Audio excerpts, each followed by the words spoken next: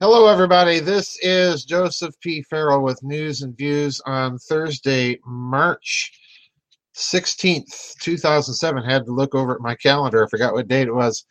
The Nefarium has been busy, and if you have been following elections in Europe, apparently, according to the last report that I was emailed by someone in the Netherlands, Geert Wilders did pick up 6 seats, something like that, 6 or 7 seats. I think it was 6 seats in the Dutch parliament.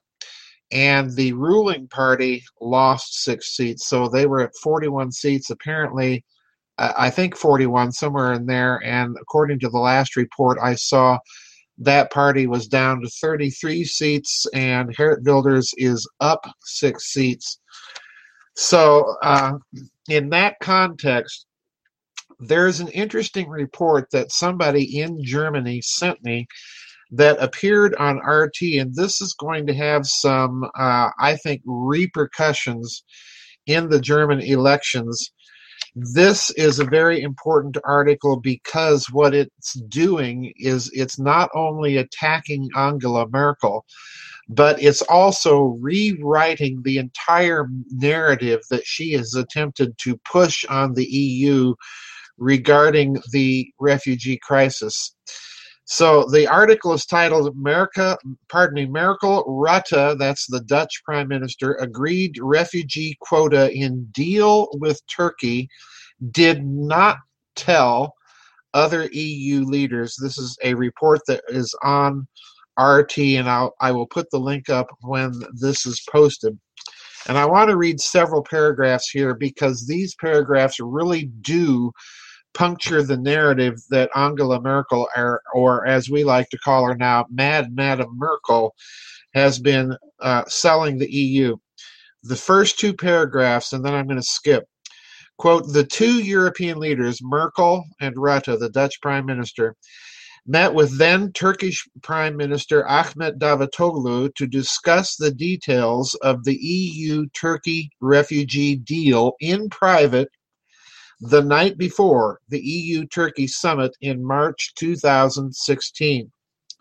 The details of the secret trilateral meet where the deal was struck has been revealed in a new book, and especially for you folks in Germany, Driven by Events, Merkel's Refugee Policy. That's the title of the book, by Robin Alexander, a journalist with Die Welt. During the meeting, Merkel and Rutte, who held the rotating EU presidency at that time as the Dutch Prime Minister, agreed on all the major provisions of the future EU-Turkey agreement, which was later presented at the summit as a spontaneous Turkish initiative. Now I'm skipping several paragraphs. However, this particular deal never made it into the official text of the agreement and remains a gentleman's agreement between Merkel, Rutte, and Turkish authorities. Alexander writes this in his report, citing unnamed officials that, quote, were directly involved in the negotiations between the 3 leaders on the night before the summit. This part of the agreement has never been revealed, neither to the other EU leaders nor to the German public. He adds that the official text of the EU treaty deal was instead appended with wording saying that, quote, as soon as chaotic illegal border crossings between Turkey and the EU would come to an end, or at least their numbers would significantly and consistently fall, a regulation envisaging voluntary admission of refugees by the EU from the Turkish territory will come into force, unquote. This wording was then approved by all EU leaders at the summit in March 2016. However, it also envisaged voluntary participation of the EU countries in this admission program. Now, that is significant in and of itself, folks, because that means this was all voluntary and the national leaders are to blame. But there's more here. Alexander explains why Merkel is so.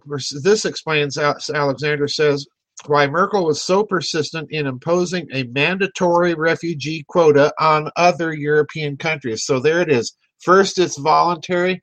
Now Merkel is wanting to impose quotas. Continuing. In case all other EU members refuse to accept refugees from Turkey, Germany, and the Netherlands would have to deal with all of them on their own. Now, I don't know about you folks, but if I were sitting in the Netherlands and Germany, I'd be hopping mad at this point. Now, I'm going to skip a very small paragraph here.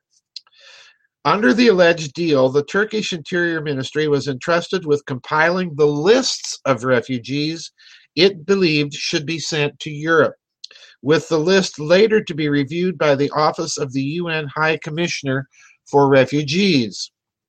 According to Alexander, quote, people with a college or university degree or skilled professionals never made it into those lists, unquote. Even healthy people were few in the trains going to Europe. The Turks allowed exclusively seriously injured or traumatized refugees to resettle, unquote, he says. Now, skipping again. However, quote, in Brussels, Merkel fought not for the open or closed borders, but for maintaining her political narrative, unquote, Alexander says, adding that her policy was based on the concepts of humanitarian imperative and perceived lack of options. Remember that one because there's a very important paragraph coming up in just a moment. Perceived lack of options, pointing to the notion that, quote, borders cannot be closed anymore nowadays, unquote. Third to the last paragraph. However, the author assumes in his book that the deal was not as necessary as it seemed. Quote, the next day after the summit on March 9th, 2016, listen carefully, Slovenia, Croatia, Serbia, and Macedonia decided to let in only those refugees who had credible ID papers and wanted to apply for asylum in one of those countries, unquote, thus effectively closing the Balkan route, he says in his book, adding that on March 10th, the Austrian border crossing in Spielfeld, bordering Slovenia, reported no more refugees trying to cross the border, unquote. So in other words, it was voluntary. Certain European nations did check IDs, and the Merkel narrative about this having to be a necessity is false. And I want to point out something here, folks, that's very important. You'll notice that the EU is not negotiating with Turkey. There's not an ambassador from the European Union. It's Angela Merkel and the Dutch Prime Minister orchestrating this deal, and that ought to tell you who's really running the EU, all right? So what I want to point out here, what I think is very interesting, is that this story is appearing in RT. And for those of us in the West, this is the first, at least that I know, that I've ever heard of this book addressing all of these backroom shady deals by Mad Madam Merkel. Now, what I'm getting at here and what I'm suggesting is that this is a pattern, and we saw it in the American elections. There were certain stories that began to be run on the Russian media, and these gradually were being picked up. And in concert with this, we saw WikiLeaks and the email leaks kind of confirming what the Russian media was running. Now, insofar as there was any Russian influence on the American elections, I think that's it. In other words, I have never bought into the Russian hacking meme or so on and so forth. But now this is interesting. The timing of this story in particular, because we've just had this story came out on March 13th.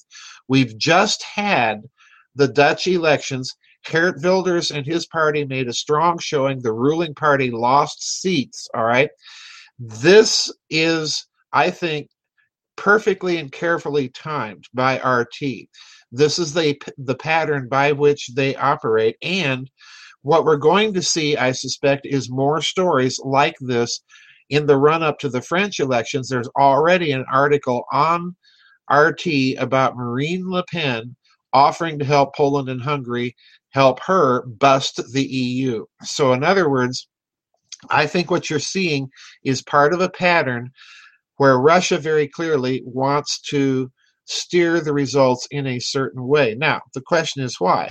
From Russia's standpoint, the last thing it wants is a united Europe with its independent, with the potential for an independent nuclear and thermonuclear deterrent, which in all likelihood would be built around the French existing nuclear deterrent and in point of fact, also expanded rather dramatically by German participation in it beyond what already exists in terms of that participation.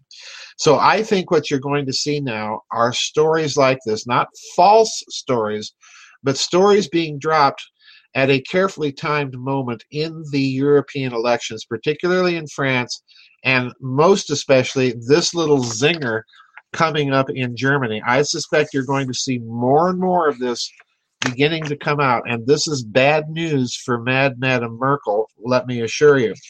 So that's it. The Dutch elections, one more time, as far as I have been able to gather, and the people in the Netherlands reporting to me thus far, as far as I know, the Dutch elections, Geert Wilders' party has picked up seats in the Dutch parliament, and the ruling party has lost seats, and by the last count that I received, that was 6 seats. So busy week here today, folks, and these are stories to watch. Watch this pattern with Russian news. We'll know that this pattern is actually in effect if WikiLeaks starts dumping Merkel's emails and telephone calls. Anyway, that's it for today and today's news and views from the Nefarium. We do have a vid chat, not tomorrow, but the week following tomorrow, so I hope to see everybody there in that vid chat. Anyway, thanks a lot, everybody. I'll see you on the flip side, and bye-bye, and God bless.